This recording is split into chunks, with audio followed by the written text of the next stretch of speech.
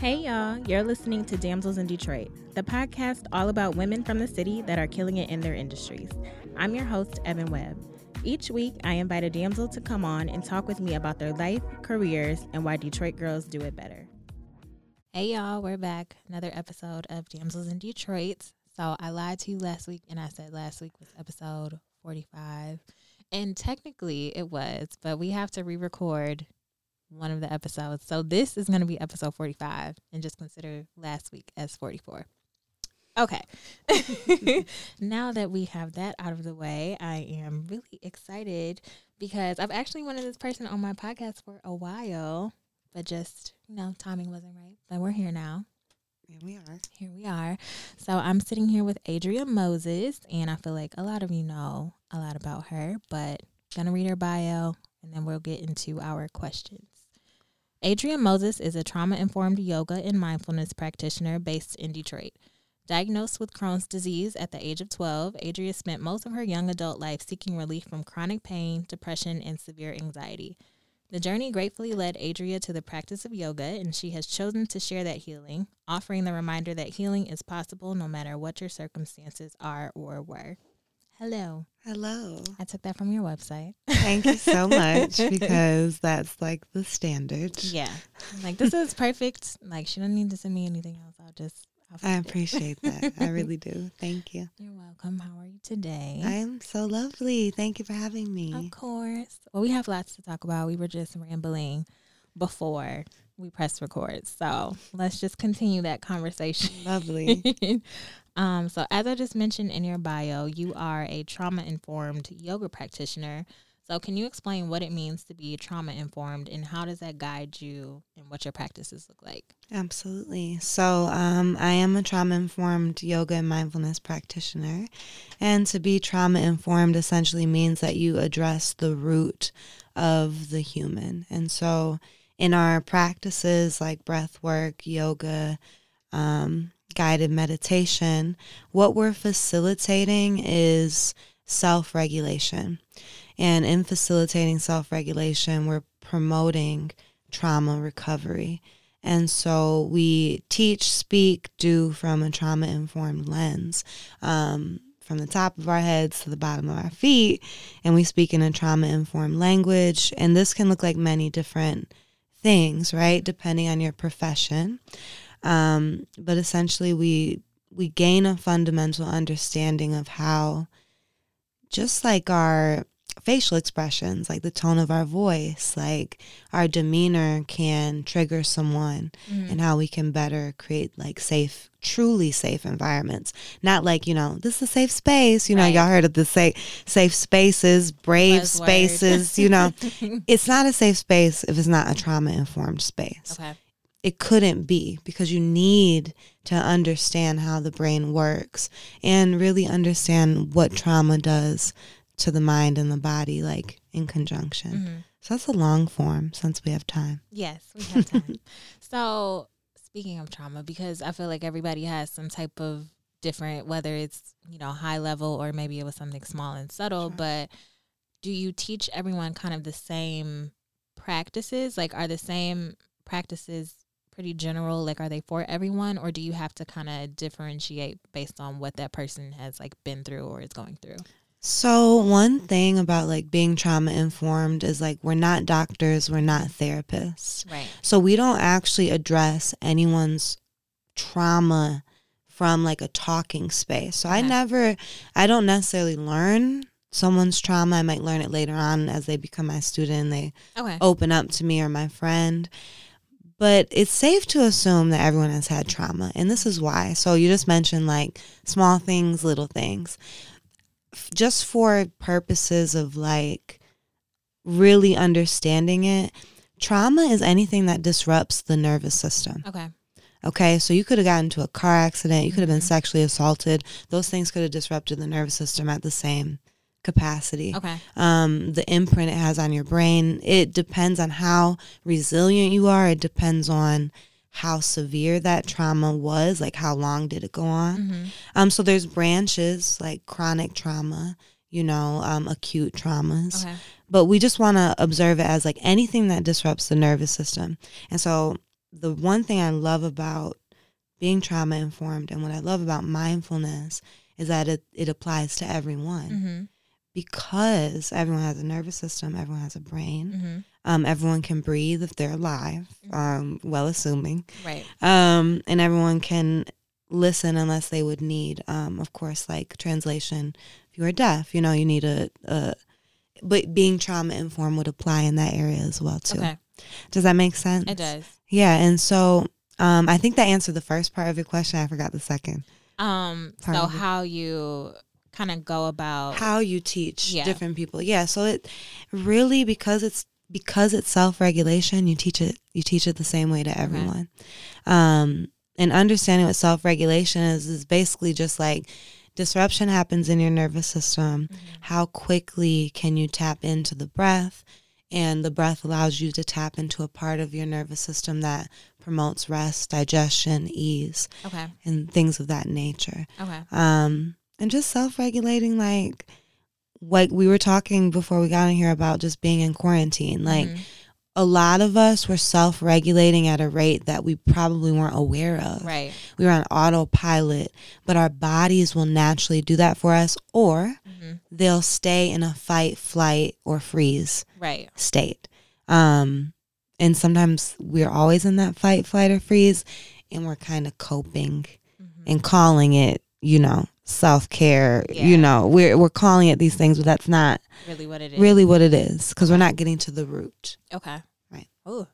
Okay. So now that's why we call it radical healing. Now I didn't say it was gonna be cute or easy, but I did say that it works. So what did your quarantine look like? Like, was it a lot of self-reflection? Were you by yourself? Did you have a quarantine, as I like to call it? Okay. Did you have someone there with you? What did it look like for you? So I live alone, and I was alone. I was dating someone going into quarantine. So after like the time had elapsed that you could, whatever, we saw each other every once in a while. But we really weren't even comfortable doing that. Like I know someone in his family ended up passing away from COVID. Like it was a lot. But quarantine for me, back in 2013 when I had my surgery, I was hospitalized for 2 months. So I lived in the hospital for 2 months. It was my home. And when quarantine came about, something in me that had developed because of what I have already endured came up. So like before we went on lockdown, like a week before, I had decided not to go back to the yoga studio because I didn't feel comfortable. Right. And then the next day I put out that I would teach a live on IG Live. And then it happened like the next day, and it was great. And then as that went on, I was like, people really need to be breathing right now. Yeah. They really need to be self-regulating in a way that doesn't involve drugs, alcohol, all of the things. So especially if we got to be up in here for this long, right? Because that's really the core of it. And so quarantine looked like definitely getting to know like my inner child, definitely. But also like putting to work what I have been talking about for years now. So before quarantine, what I was doing in the city looked like just yoga. But what I was trying to get people to understand was the trauma-informed part. And when COVID happened, it was almost like it got forced to the front because now people were understanding trauma on a global level in the United States.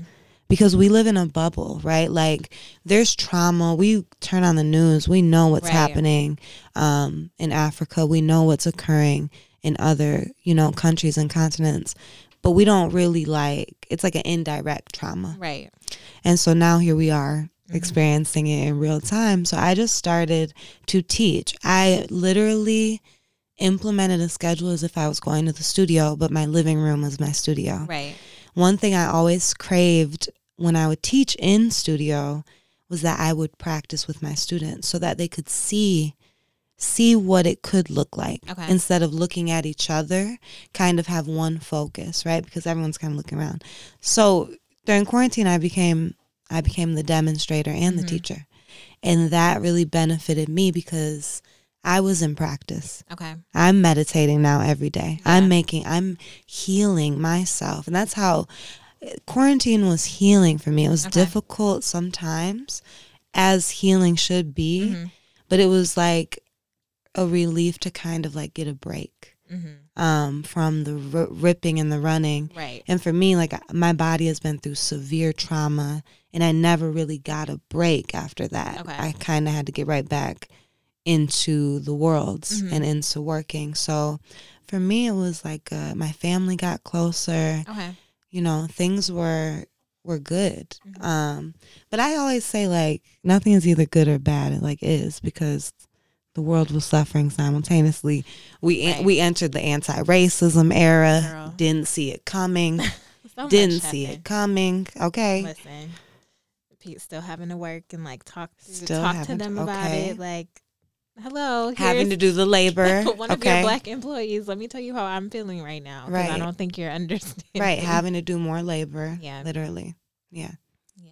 And you let go one of your partnerships because you were a Lululemon ambassador. Yeah. I know. And you were like, y'all not really doing what you said you were going to do. So, You know what sent me about it? Because so many people were like, well, what did you expect? What do you expect from Lululemon? What people missed, this is what they missed. Tell us. When Ahmaud Arbery got murdered, there was a run campaign that Lululemon was launching just on schedule. Okay.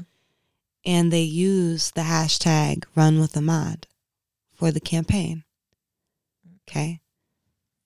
George Floyd dies. Now, I was already planning to step down, because this is another aspect that I didn't share in my stepping down, like when I came out, like on my IG page, but I had been on a ambassador call a few weeks before where I was mocked by a white man on the call because I just needed to understand what the call was for, because he was talking about his 3 rental properties, and there were people on the call losing their studios. I was teaching, I was paying my rent via donations on IG Live, so I just asked him, like, is this a meeting for you or for the ambassadors?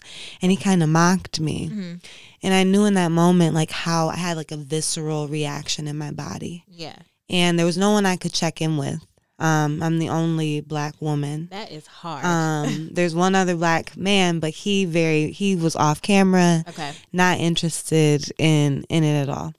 And so I had this visceral reaction. I knew then I was going to step down, but one thing that a lot of people know about me is like I follow spirit. Like, I'm very moved by like things being downloaded into me as opposed to me calculating or premeditating. So I just got word to wait. Yeah. And then, George Floyd died and was murdered, and I waited like half of the week. Like, I waited like 2 or 3 days to see, okay, are they going to say something? Like, the country was outraged. Like, it was insane, and they didn't.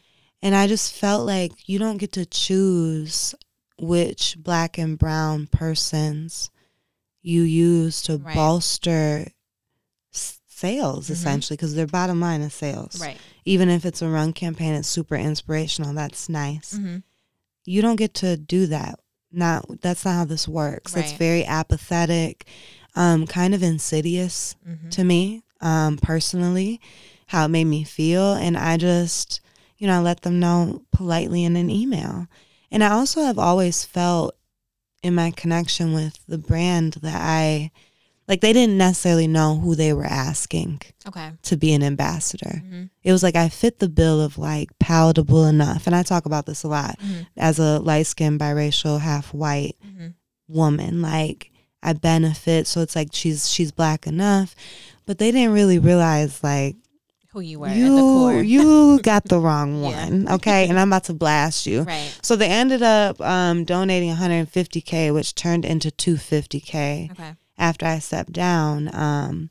But really more so what I'm looking for from like conglomerates like Lululemon that are predominantly white is anti-racism work at its core, because they're in the communities in which like they're actively oppressing Right. in their, like, even if you are a liberal, you know, like this idea, you know, like the hidden kind, And so, you know, because I've built a yoga program out of Downtown Boxing Gym through Lululemon. Right. And those are the same people that you're actively engaging in their oppression, but coming to do your community work. Right. Which is really just, you know, a marketing scheme. Absolutely. There's always a ploy. There's and always I hate that there is one, but at the end of the day, I mean, there is. Like you said, sales is what, you know, that's really what it boils down to. It's a retail company. Yeah. I've worked a lot of retail, so I understand. And it's like, we're going to do this because it looks good, or everybody else is doing it. Such and such did it. So I think it's time that it's very unintentional. And you know, one thing I learned in quarantine, because I grew the most, this is the most I've grown. This is my first full year of entrepreneurship. Okay. Before that, I was part-time and I had a full-time job. I would say a full-time plus job. Okay. And this, for me, this was like my business scaled in a matter of 6 months. Okay. And it had nothing to do with the brand. And I realized, like, I was growing without them. So why was I lending my likeness? And I just realized, like, how valuable we are. Like, even if I was just palatable enough, like, they need us. Like, they needed me. Definitely. And even if they don't realize, like, what is important, they still need this insight. And so I feel like the biggest thing, because a lot of people are like, you should have got that money. I said, what benefit would that have been for our collective? Right. That's the point of, like, me stepping down from Lululemon was not a loss. Everyone was looking at it like an L. Yeah. And I was like, how? Right. How? I did not look at it that way at all. I was very like, I am happy. I am proud. I'm like grateful that you felt like, you know what, as great as an opportunity, or, you know, it as great. That's what I'm saying. Right. Or like how other people would perceive it, right? Because it's such a big brand. It's a big brand, right? And that's a lot of people put. But let me just tell you, babies, it is not what it is chalked up to be. That's why I don't do, and you know this about me, like, I don't do a lot of work with a lot of brands. That's not saying I won't or I wouldn't. Right. But the alignment, it has to make sense. It has to make sense. I always tell people that, like, want to get into blogging or influencer work, like, if you just solely do it for the money, it's always going to show. Yes, absolutely. Everybody is going to be able to be like, oh, she just, you know, started blogging a month ago, and all she really cares about is like hashtag ad, hashtag sponsored. Right. But like, it's okay to say no, because every opportunity is not an opportunity for you. It's not a good opportunity. Like, I've had to tell people no. I've like unfollowed brands that I like loved before, you know, all of this stuff started going down, and you start hearing about like different horrible practices that they were making on the corporate level or even within the stores. It's like, why should I give you any more of my money if you don't respect me? And that's my biggest thing, is like the veil has been lifted. And my thing is, you pick and choose who you want to support. My biggest thing is just that we don't need, like, I don't need Lululemon to co-sign me in order to be successful. Exactly. I actually needed them to be removed for me to be more successful. So I always tell people, like, sometimes your L, like, sometimes the L look like an L, but it's really not. It's a dub. Okay. So period. So yeah. So I did a little research on Crohn's disease because I've heard of it, but wasn't like 100% sure about like what it was or what it affected. So it affects your digestive tract, like, and that can lead into a host of other complications. So you were diagnosed at age 12? Yes. So how can you, if you feel comfortable, just talking about your experience with it, kind of like when you found out, how you felt, how you got through it, because as you mentioned earlier, you were hospitalized, and it was just a lot. So it is a lot. So I always, like, before I kind of like tell this story, I always tell people, like, take a deep breath. Yes.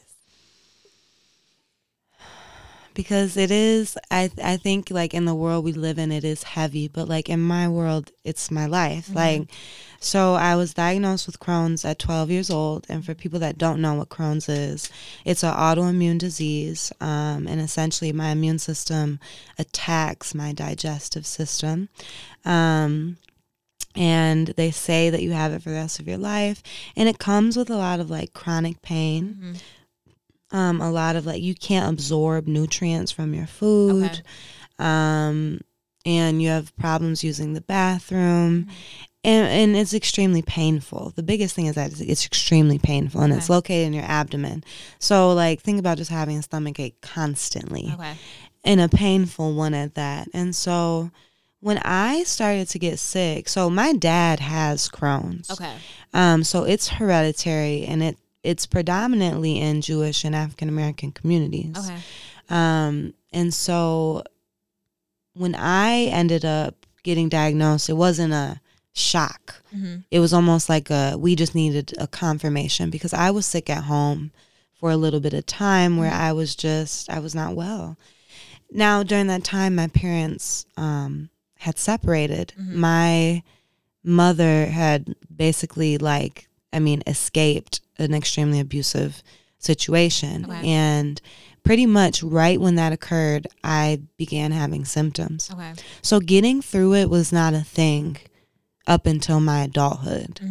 Every year after 12 years old was like, it was just surviving the pain and trying to be a teenage girl. And like, I grew up in Inkster, Michigan, where like when I was growing up, it was predominantly black.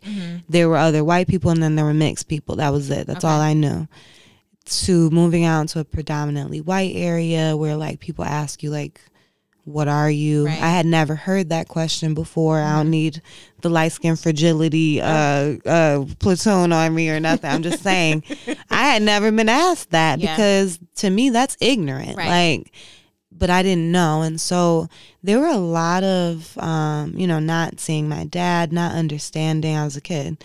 And then starting to get sick. It was a lot. And I was not necessarily well watched either. Like my mom had to work, now. And my dad, bless his heart, he encouraged me not to take medicine. Okay. And that oftentimes worsened my situation. Okay.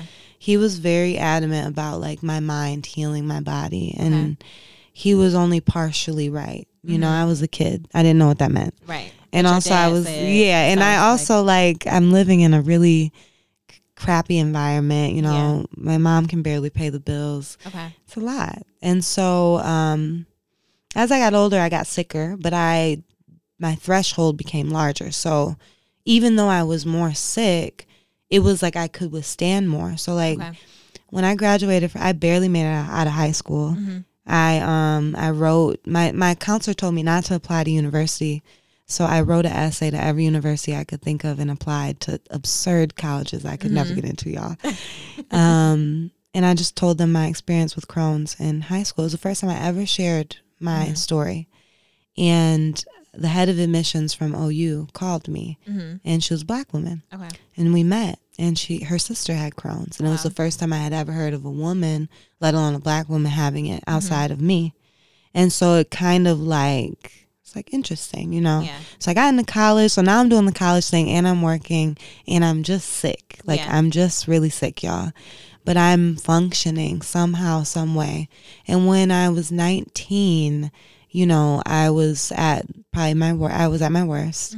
And my bowel perforated in 2013. And so when I say that, your digestive system is made up of your small intestine, your large intestine. My small intestine broke open and my body, my abdominal cavity filled with bile, things that would harm, things that your organs are protecting you from. Right. And so I was going into septic shock, which is, a death sentence. And I was hospitalized. I had 2 surgeries, and I was on life support for about 4 days. And it's a lot. Yeah. It's a lot. But that's my life. That's something that I really went through. Yeah. That's something that I really went through. And I tell the story so often. And I know that people are just intaking it. But what I really encourage people is like, realize that like that happened. Right. I went into the hospital at 115 pounds and I woke up from that surgery at 190. Wow. because of all the fluid. Like they have to pump while they're in surgery. Okay. And I lost all my muscle. I developed extreme muscle atrophy. So my body was just like bone, fluid, skin, tendons. And I spent 2 months in the hospital, in and out of the ICU with an open wound. And though that time defined a lot, it changed the trajectory of my life. Right. Trauma recovery wouldn't occur though until like 2 or 3 years after. Okay. That, where I really had to like embark on this journey, because I was, after my surgery and just after like the years of chronic pain, I was tired, tired at 20. Like I spent my 20th birthday in the hospital. And the year, in recovery, like physically, was difficult. And about a year after my surgery, I was suicidal. Okay. And not in a way of like I was plotting or planning it, but in a way where I was, coming around family and they were not treating me well. Okay. And it was triggering for me. And so that happened and I survived that. And that really was a moment for me where I was like, okay, I'm supposed to be here. Why, I do not know yet, but let me, begin. Right. And so the journey to like where I am now, I mean, it's been 7 years since I've had that surgery, but it's been just like my wound, like my scar is healed. That's been the journey of like the emotional, and I always tell people like it's before the surgery. Like it was those years from being a child of like not ever having any relief. That's what has cultivated kind of the strength. What happened then cultivated my softness. Okay. Because it broke me. Right. I was going to say it broke you all the way down. It broke me all the way down. Okay. It made me tender. Yeah. Like it made me tender because life is so short. And I was like, hanging on. And now I'm here. And I know you asked me like, what was it like to have that? But I think a lot of people with Crohn's, one, they don't talk about it because they're embarrassed because it's a bathroom thing. Right. People be having all types of stomach issues with no illness. And I'd be like, okay, there ain't nothing, okay, there ain't nothing wrong with it. But also like, not, being able to talk about death and I know that it's not always possible to talk about it in a candid way, but a lot of survivors need space. I can honestly say like I need space to talk about that because I'm here. Yeah. So, Yeah. So thank you for asking me that and holding the space. Yes, of course. And this is a safe space. And a real safe space. And it is. Because that was one of the things I was going to ask. When I was writing it, I was like, is this an appropriate question? But I'm like, I think it is. It's kind of how I get down. Right. And then I was like, just thinking about you as a person. And I was like, I'm pretty sure people ask her this all the time. All the time. And talking about it is part of It's a part journey. of my It's journey. Part of you. And it's healing for me. And a lot of people, I wear my scar out. So I'm not afraid to address it. Every time I speak on it, I heal a small part of it. And as the years go on, I get like, more resilient towards it. Yeah. So in what ways, like what was your first kind of step you took in regaining control of your body? Because I also wanted to read this little excerpt from your website because I was just like, my girl be writing, okay? So you said, my mind and body were completely disconnected. I had been cut open and poked and prodded at for months, and going home with an IV pole, barely able to bathe myself, left me feeling like I didn't have a body of my own anymore. So to be 19, 20 and feeling like that, like I feel like that is normally the time where people really do start to, feel themselves, taking control of your body. You start, exploring and doing all of these other things. But meanwhile, you had a different experience. Yeah. So think like, what was that first step of you being like, you know what? I don't know, like you said, what my purpose is just yet, but I know I have one. Yeah. So this is what I'm going to do first. Yeah. So before I had my surgery, I worked at a wellness studio, kind of like it was like a private gym, and they were implementing yoga. And like I didn't know nothing about yoga, and I had heard like it relaxes you, and my dad was feeding me this message that like I just needed to relax and your mind. So I'm like, okay, let me try this yoga thing. I hated it. I hated it. I couldn't touch my toes because chronic pain will do that to you. And then I had my surgery. So it was a short experience with yoga, but I kept going back. Okay. Now, I had my surgery, and then, you know, in my recovery, I felt so like, when I tell you, like, I did not feel in my body, it was like painful. Okay. It was like painful for me, not physically painful, but like, it just didn't feel right. Just everything that my body had gone through. So I remembered, you know, before my surgery, this yoga thing. So I couldn't drive at the time. Well, I think I was able to start driving during this time, so I could take my mom's car. So this is almost a year later. So still, when I'm suffering from depression, anxiety, but I'm like, I Googled the closest yoga studio, because I'm like, let me see. Yeah. And I find a Bikram studio. I don't know what Bikram is. I barely knew what the other shit that I was doing before that was. So if y'all don't know what Bikram is a 105-degree room, 90 minutes, 26 postures done twice. My wound hadn't even fully closed yet. God. Like, I still had like the center of my... And I went to this house, and I couldn't believe it. I had paid online. Dang. I couldn't believe it. And I was like, girl, what are you doing? Like, why are you like this? Yeah. But I didn't know what it was. And I got through, like, it's 90 minutes. I got to like literally the very end before I had to leave. But it, like, girl, and it's mirrored. Like, there's mirrors. I could see myself. And, like, when you have no choice but to breathe in 105 degrees. So I was breathing and, like, out of breath and, like, wanting to pass out. But it wasn't because of my Crohn's, and it wasn't because of what was happening in the hospital. It was because I was doing yoga. Right. And it was like I could see myself. And it was the first time I could see myself in a minute. And I was still very depressed. Yeah. But even when I came out of that, I got right back into it. And so when I talk to people about yoga, like, I really want to encourage people to get out of their head, like, this societal standard of, like, these poses. And that's why I'd say self-regulation, because yoga facilitated a connection between my mind and my body. It gave way for me to breathe and move and stretch those tendons and that fascia that had binded up from all of the impact I had taken. And so yoga was the very first step. And that's why I'm starting to use different language, like restorative stretching. Okay. Because, you know, the word yoga is just... It definitely has a connotation. It has a connotation. Yeah, and you kind of like have this vision in your mind of like, oh, I'm about to be around a bunch of white girls. And like, you're going to be in bliss. Yes. And like, no. And if you don't do it regularly, that shit is hard. It hurts. Oh, yes. It hurt me still. I'm still hurting. Listen, I always say, like, what y'all need to understand took me...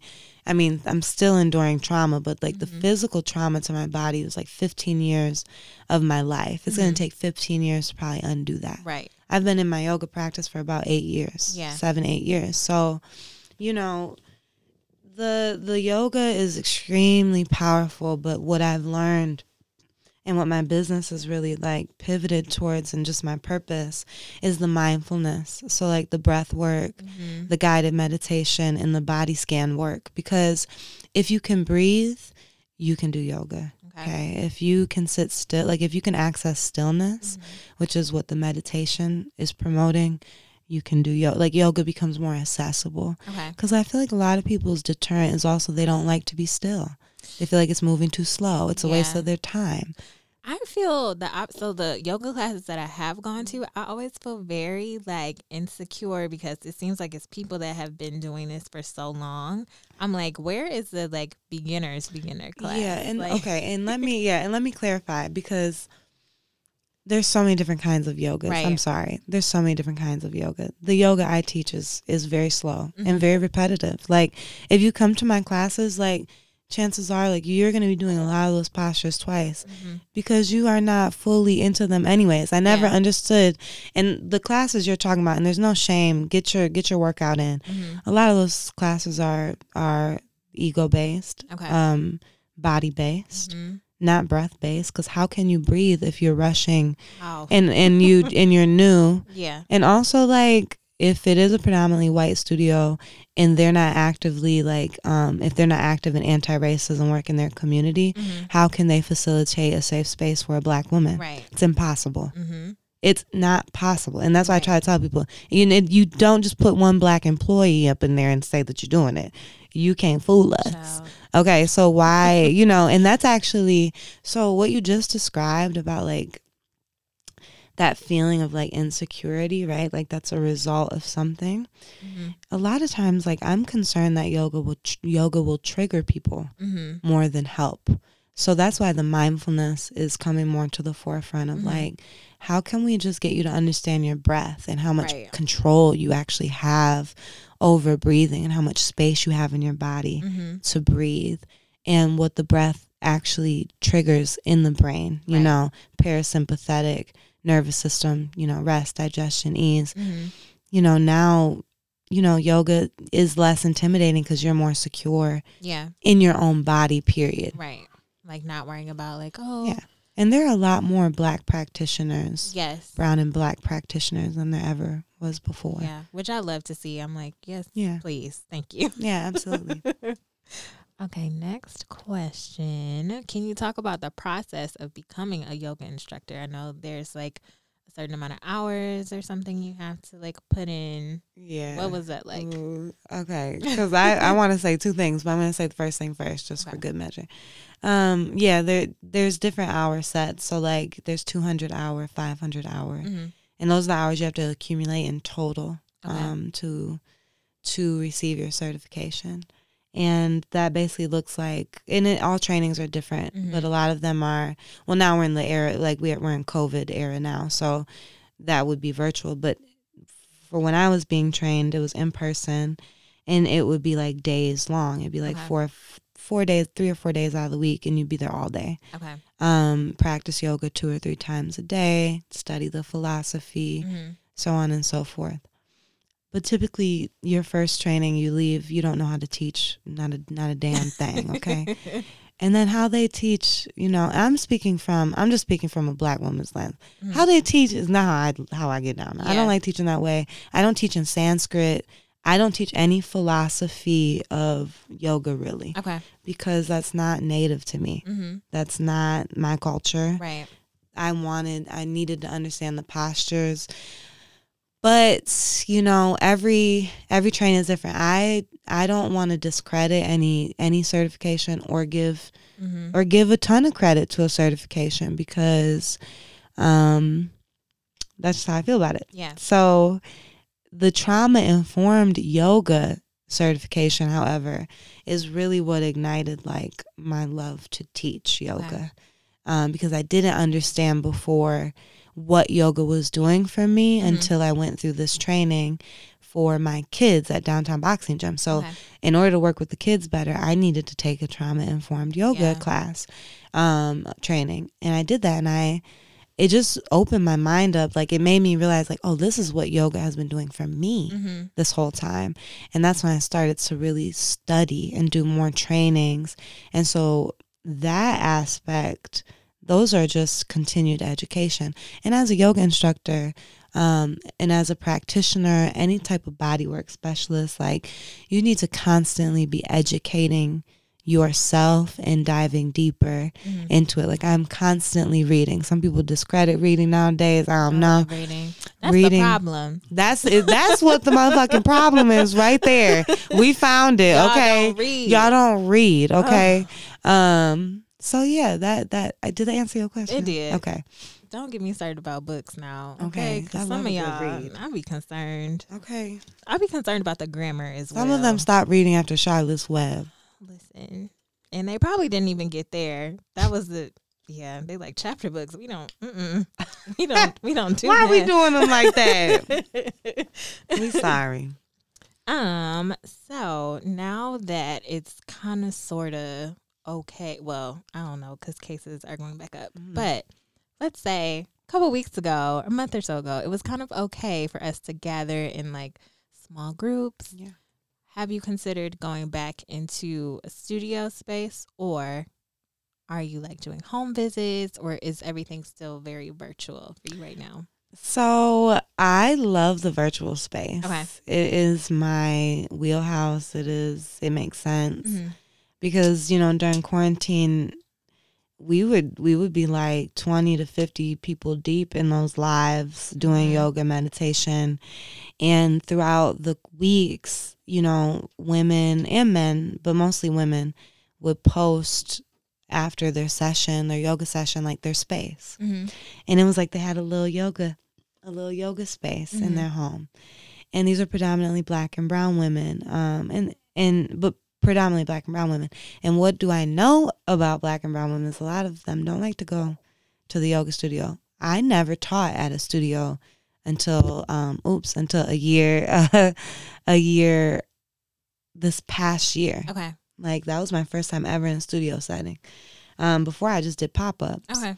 So for me, I really love the virtual space. I did a couple stretch in the sun. I did some cannabis events when we were allowed to outside, social distance. Yeah. No more than 20 people, Okay. if even that. But now that it's getting cold, and also, no, I'm not going back to a studio. That I decided a long time ago. Okay. I don't enjoy the ripping and the running. Yeah. And I don't enjoy having to be in the same mood at the same time every day, every week, even if I'm not. Yeah.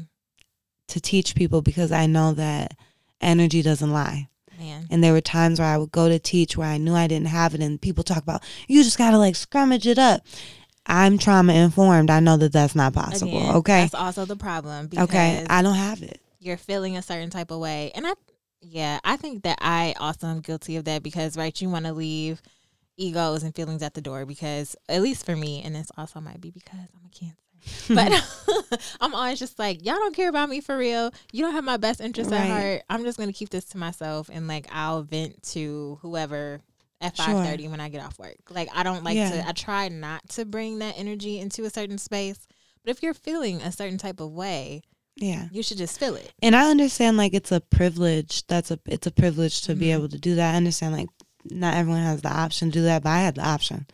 So for me, it's like I can't, and I'm not built that way. Yeah. My moon is in Cancer, so my mood and my emotions are all over the place. Okay, man. And I also, and also like being like a chronic illness survivor and being in recovery, like I need a lot of rest. I need like I'm very sensitive. So I realized like going in and out of the hot room was stimulating my nervous system. Okay. And when you stimulate the nervous system, you stimulate the immune system. The way my shit is set up is mine attacks me. So why would I figured that out. Yeah. And those are things that I just feel like I can do without. Now I launched my digital studio in August and I'm revamping it. So I moved it over to Mind Body and that's launching again in November. And those are pre-recorded classes and they're live. So you still get to interact with me. You still get to see me. And when it gets warm again, we'll go back outside. We'll do. But in the colder months, I don't even be wanting to go out. And that's the thing. My biggest thing is, yes, I'm a yoga instructor, but I do not live for my students or for other people. I am not their guru. I am not my guests, the people that mess with me, people that engage with me, they know how to do these things on their own. Yeah. They don't need me. If I woke up tomorrow and said I wanted to do something different, everyone would still have my teachings with them and they would know how to use them without me. Yeah. I like making my own schedule. I like the flexibility because I feel like that's kind of like the woman who's taking my class. Yeah. She don't got it all the time. She don't got the energy all the time. She might need that 8:30 class. She might need that 9 a.m. breath work. Like, you know what I'm saying? Yeah. I get it. So yeah, that's the move right now. That's the plan. Okay. Yeah. That's a good plan. I want to talk about the School of Radical Healing. Okay. This is your thing latest I'm most venture. proud of. Yes. Tell us all about it. So, it's new. So, like, let's just say, like, I just gave birth. Okay, y'all. Congratulations. Okay. It has a name. School of Radical Healing. And essentially, when I launched the digital studio didn't have a name. I was just going to put everything under Adria. But I was like, I'm a person. Yeah. And, like, I also have other things that I want to do. So I'm like, okay, that's not going to work. In the midst of launching the digital studio, I'm cultivating a trauma-informed teacher training. Okay. So I'm building out a curriculum to certify people through me. Okay. Or better yet, through the School of Radical Healing. So Radical Healing came about during quarantine after George Floyd passed away. And we Black people were basically just being, like, dragged through everything, every which way. So I just launched something called Radical Healing, where basically, like, we were in prayer meditations. Like, this was not your standard get down of mindfulness and wellness. Okay. We were speaking to the ancestors and self-regulating, period. And when I say radical healing, like Angela Davis talks about, like, radical means to get to the root. That's why I talk a lot about the brain stem. I talk about a lot about, like, our reptilian brain and how I talk about that stuff so that we can understand ourselves at a human design level. We are not what we do. We are not just our occupations. We're not just our kids and our family. We're literally designed so, like detailed and we have the power, like, within us. And so Radical Healing came from that. I launched a newsletter that I couldn't really keep up. So I'm like, when I can't keep something up, like when something isn't just flowing from me, I know it's an indication that the creative energy is not present. And for me, it's not a matter of forcing it or it'll be here next week. This isn't it, but Radical Healing is. Okay. It just wasn't meant to be a newsletter. Right. So I'm building out this curriculum. And I'm like, this is the School of Radical Healing. And the digital studio are classes at the School of Radical Healing.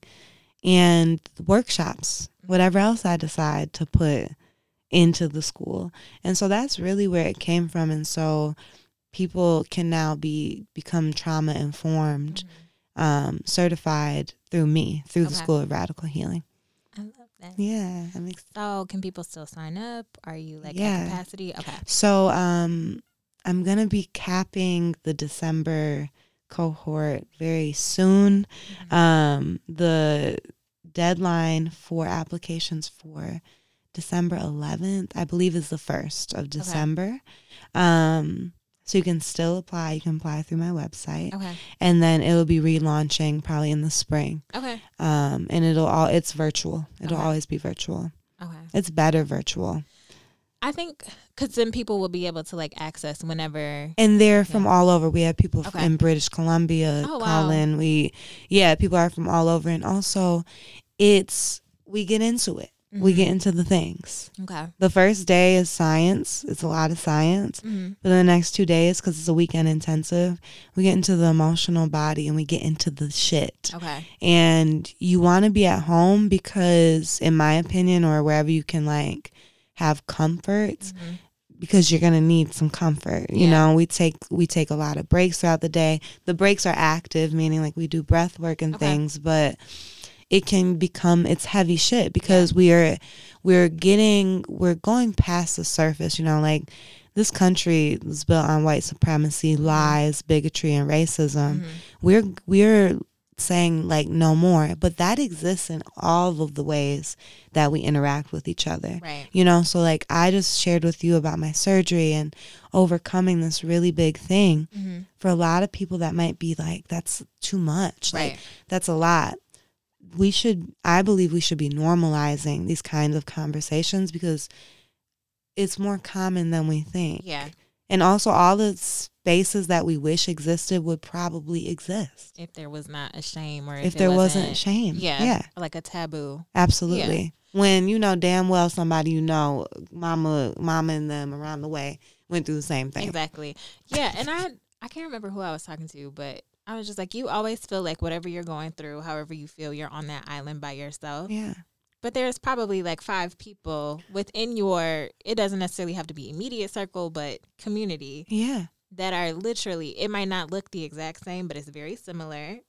You might be on that island and you go and you meet with the head of admissions on that island and she just tells you her sister has Crohn's. Yeah. And that can open up because there's a transparent exchange. Right. There's an honest exchange. She read my essay and she felt my pain. And so she made a decision. I ended up transferring to Wayne State. I got into the School of Business. Only reason I dropped out was because I was going to the School of Business to work on my business that was scaling. Yeah. And I was like, okay, I think I got what I need. Yeah, and I had professors talking about, oh, you could teach this class. That's where they really had me messed up because don't even say that. Don't even say that. Thousands of dollars. Thousands. Okay, so that's funny because at my graduation they gave an honorary degree to a woman that did not finish school. I say, you are kidding me? You literally, like, that was insulting. I wouldn't even want one. That was so insulting. And of course it was a white woman. Like, she's sitting up here like, oh, my junior year I got an internship at National Geographic and I got a full-time job after that. So you needed the degree? See, this is what I don't like. That's what I'm saying. So let me come back because you'll take me there. I literally, I was like, I'm pissed. So my parents have to be pissed, right? Because it's your money. Period. Y'all paid a couple $100,000 for me to go to school. And this woman is sitting up here talking like, oh, my junior year I dropped out and started working full time. And now here I am at the school that I wouldn't even want the degree. Girl. Because I feel for y'all. But yeah, I basically. Yes. Yes. Yes. Jeez. That was trauma. See, you see how quick okay, you notice how she started talking a little bit faster. Her voice went up a couple octaves. Started talking about her mama and her daddy. I couldn't. That's how you know somebody is upset, okay? I was so mad. And you had every right to be. Anyway, where was I? So how does one know when they have healed from something? You're never done. Okay. My friend said something so profound to me yesterday. He said, you have taught me that healing, to be healed is not like you get hurt, you go through the process, then you're healed. He's like, you've taught me like what it means to be healing. Okay. Like, you're going to do it to the day you are called home. You're going to, you don't like, childhood trauma isn't the only trauma. We're not healing from some dark entity. Yeah. We're healing, literally, things seen and unseen. I told my half the shit that you healing ain't even yours. Okay. It's your ancestors. It's in your DNA. It's on a cellular level. It's in your cells. Yeah. We were just talking about before we started recording, guys, about how Black people have trauma when it comes to the doctor, and I can relate because I hate going to the doctor. Yeah, and I was just explaining how like there's a term called like fear of the healer, and I learned this term in my doulaship training because I recently became a doula. Yay. And which is super exciting because we're about to get to the trauma at the birth. Okay, I'm tired. I'm like, okay, I might not be able to be there while y'all have sex to make sure that the trauma isn't present, but what can we do to really be at the birth to reel this in? Because we have to understand it's happening literally at conception. Yes. It's happening during the pregnancy, at birth, what mom and baby go through in order to make it happen. So anyways, what was your question? We were talking about how people know when they're healed. Right. Oh, and the fear of the healer. Yes. So I forget what the phobia is called. It's on the tip of my tongue, but I don't want to missay it. So it's called fear of the healer, and essentially it's a result of just all of the wrongdoing, the horrid things that happened to predominantly Black and brown women during slavery that basically developed the healthcare system that we know today. And so we have this fear of going to the doctor, but I also think we have a greater fear of our own, what we are capable of. I think being afraid of yoga as a Black or brown person is fear of healing. Meditation, I've done guided meditation and yoga with like church women who really get it.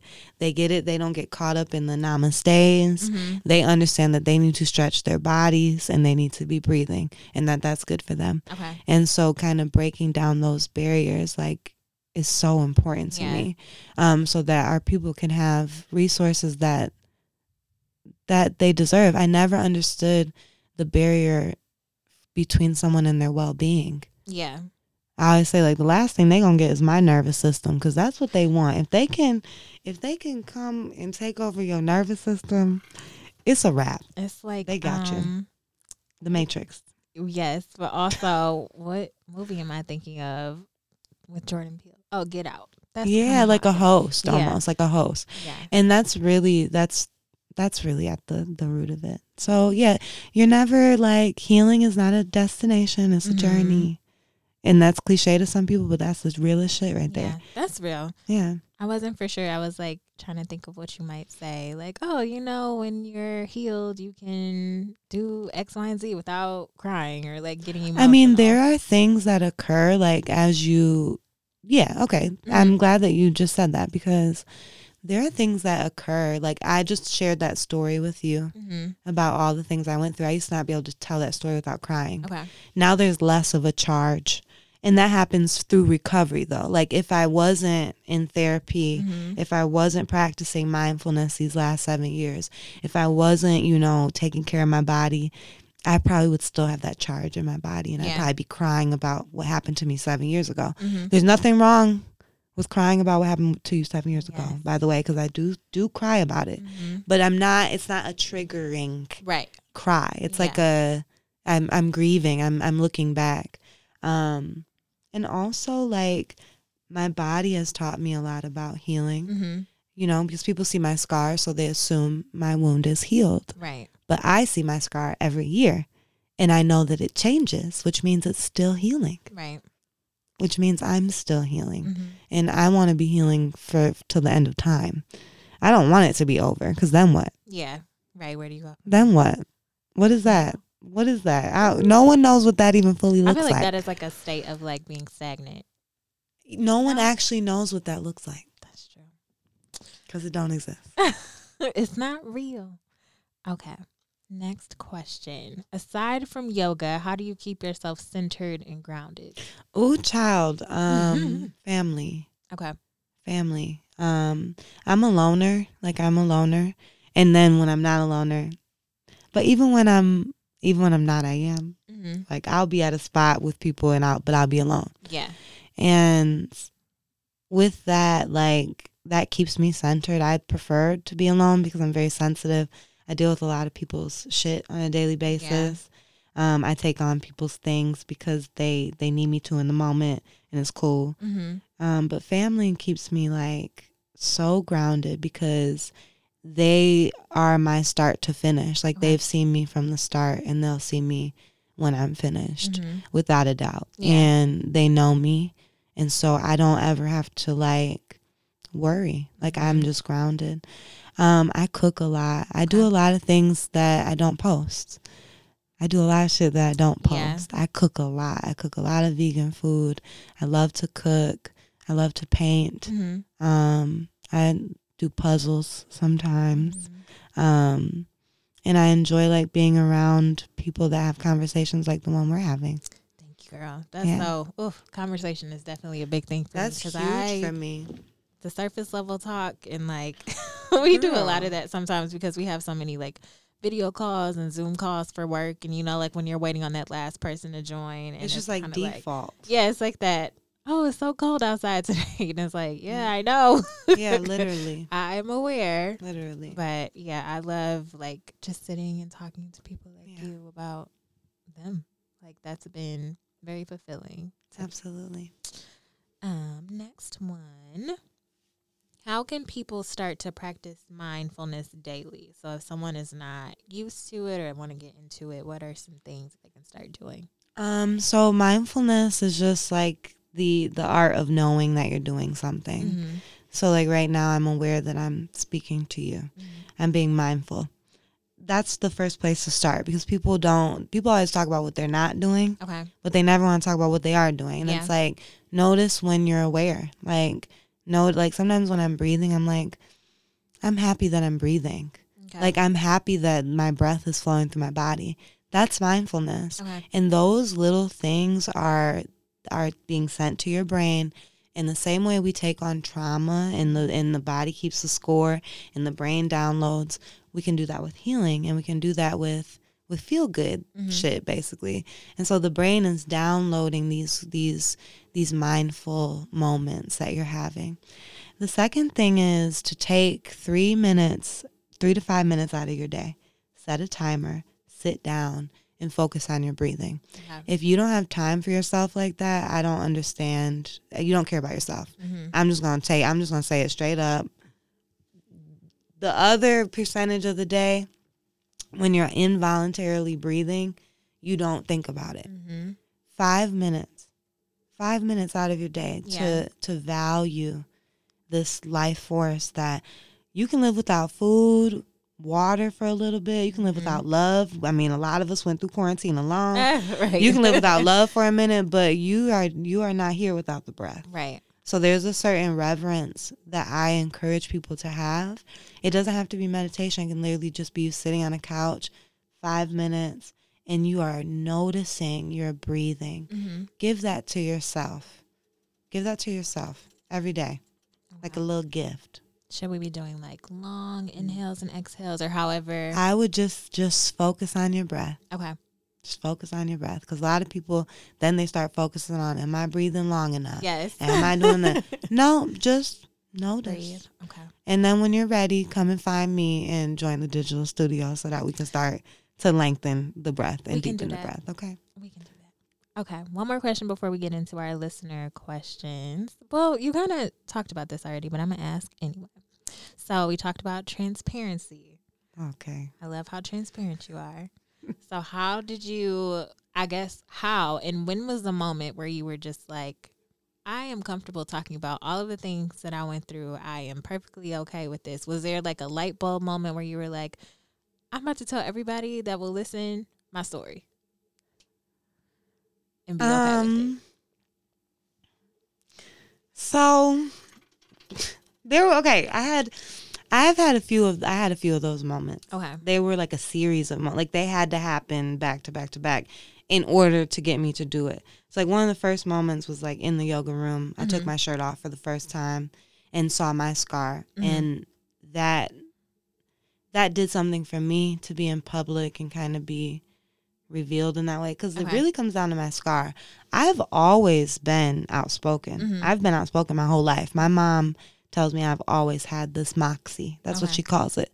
And nobody ever uses that word anymore. It's such a good word. Yeah, and I stayed safe in my childhood by speaking up. That's how I survived. So being transparent, boom. Also, when you are like in the healthcare system, like in there, I always tell people like, I'm coming out of the jail that is the healthcare system after 15 years of doing time. They poke, prod, and when you have a digestive illness, they all up. You don't get to hide nothing. Yeah. So that was one thing that kind of like I had to become that way. But after I had my scar, I remember one day I went to the mirror and I looked at my scar, and this was a real conversation I had with myself, and I was just like, you know, you're going to have to look at this every day. This is your body. There were people asking me if I was going to get plastic surgery, but why would I go back underneath a knife? Right. That doesn't make any sense. Because people don't value the trauma. They value the other shit. Yeah. And so you're going to have to look at this. So I put a 2-piece bikini on. Okay. And I walked my ass up to the local pool with my scar out, and I sat there, and people came in and they stared, and I got in the water, and I just every day exposed it, because what am I gonna do? Hide from myself? Be ashamed? Right. I just after everything I had gone through, I just felt no shame. I felt like a warrior, and I have warrior tattooed above my scar in Arabic, because what I went through, people don't make it out of, and I made it out. So I was like, okay, bet. This is my battle wound. This is my battle wound, and guess what? Somebody like it, okay? That's why I saw somebody like it. And being transparent has allowed other people to be free within themselves, and that's always a benefit for me. Yeah. To inspire that in somebody, or to unlock that in somebody. Right. For sure. Okay, listener questions. Okay. Listener questions. Bailey wants to know, what is your favorite yoga style and pose? I love yin yoga. So Okay. yin yoga is a restorative based practice designed to get into the deeper connected tissues of the body. Mm-hmm. So like it goes beyond the superficial layer that a Bikram or a vinyasa would target. And we hold postures like from 3 to 5 minutes. And I think like one of my favorites recently, they change up, is reclining heroes pose. Okay. If you don't know what that is, Google gonna help you. Yes. Praise God. I will Google it. Okay. Amara wants to know, do you like to have music playing in your sessions? And if so, what are your favorite, who are your favorite artists, or what is your favorite genre? And how do you think music enhances that flow? In my personal practice, like when I'm alone, I like music. Okay. It does something for me. I don't get caught up in words and stuff. I get caught up in the energy and the sound, and and I use all different types of music. It's hard for me. My Spotify is public though. Okay. I'll use like healing frequencies, which are like hertz basically, and they're very low vibrational. Mm-hmm. And I'll do a flow to like some hip hop too. Okay. When I teach, however, it's more like alternative or like jazz or lo-fi. Mm-hmm. And I keep the music low because I'm very teachy when I teach. I'm very like, I need you to understand what I'm saying so that when you are in the posture, you're going to get the biggest benefit. And then I'll turn the music up. Okay. That's how I am. Yeah. And I do think it enhances the experience. I think so too. Absolutely. Okay, thanks for those listener questions, friends. And then these are my last ones for you. Okay, where would you like for your journey to take you next? Oh, I have a lot of places in my mind. The biggest thing, like the next couple years, I want to really dedicate my time and my energy to creating more trauma-informed humans, as many as I can, and growing that. I also want to create a platform for Black and brown women who are becoming yoga teachers, yoga practitioners, wellness, anything, kind of giving them like free game of how to create a business, because it's very hard to sell something that you cannot see. Right. People healing. I'm selling healing. I'm selling healing. Okay. People, that's some shit. Okay. Yeah. And also like I want to be a mom. Like my journey isn't all about like my career. I want to be a mother, and I want to, I want to do a lot of speaking. Like I've always seen a vision of me traveling and teaching this globally, so that it's well known, and it's well known in certain areas of the world, but it's not enough, and not by enough Black and brown women at the forefront of it. So I see my journey just taking me further and deeper into creating more self-aware human beings, and not creating more, inspiring more. Yeah. Leading more. Yeah. What does it mean for you to be a damsel in Detroit? This is the question that everyone gets asked. Oh my God, I love that. Oh, I love that question. Okay, well, first of all, when I think of damsel, I think of I forget her name off of Hercules. Oh, Meg. Yes. Okay, I think of Meg. So I'm like, okay, damsel in distress. Okay. But then I'm like, okay, damsel in Detroit. I'm like, oh my goodness. I feel like what it feels like for me is, I love that question so much. Let me think of. She's smiling so big. We love it. Because I feel like Detroit women are like fearless, and like the hustle that we tap into is just different. Like we inspire the hustle, because when I think of damsel in Detroit, I feel like I am this goddess entity in this hard city, but this hard city like takes care of me and allows me to integrate my teaching. So it has facilitated so many safe spaces for me. So it means to really like be myself. That's what it means for me. Yeah. Come on, goddess. Okay. And lastly, where can people connect with you on social and on the web? Well, y'all know I love me some Instagram at Adria Moses. My website, adriamoses.com, has all of the resources. That's going to be like a really big recommendation. And yeah, I would say those two, not to lead you too far astray. Yeah, your website is pretty all encompassing. I feel Yeah, and I'm adding some more in the next coming weeks. So yeah, getting it together. Oh, thank you. You're so welcome. Thank you. I hope you guys learned a lot, because I learned a lot, especially about what trauma-informed healing means, because I didn't know. I was like, I kind of have an idea, but you really That's so exciting. broke it down. So good. That's good practice for me. Okay. Okay, period. Thank you. Well, thanks for listening, y'all. As always, I want you to remember that Detroit girls do it better, and we'll be back next week.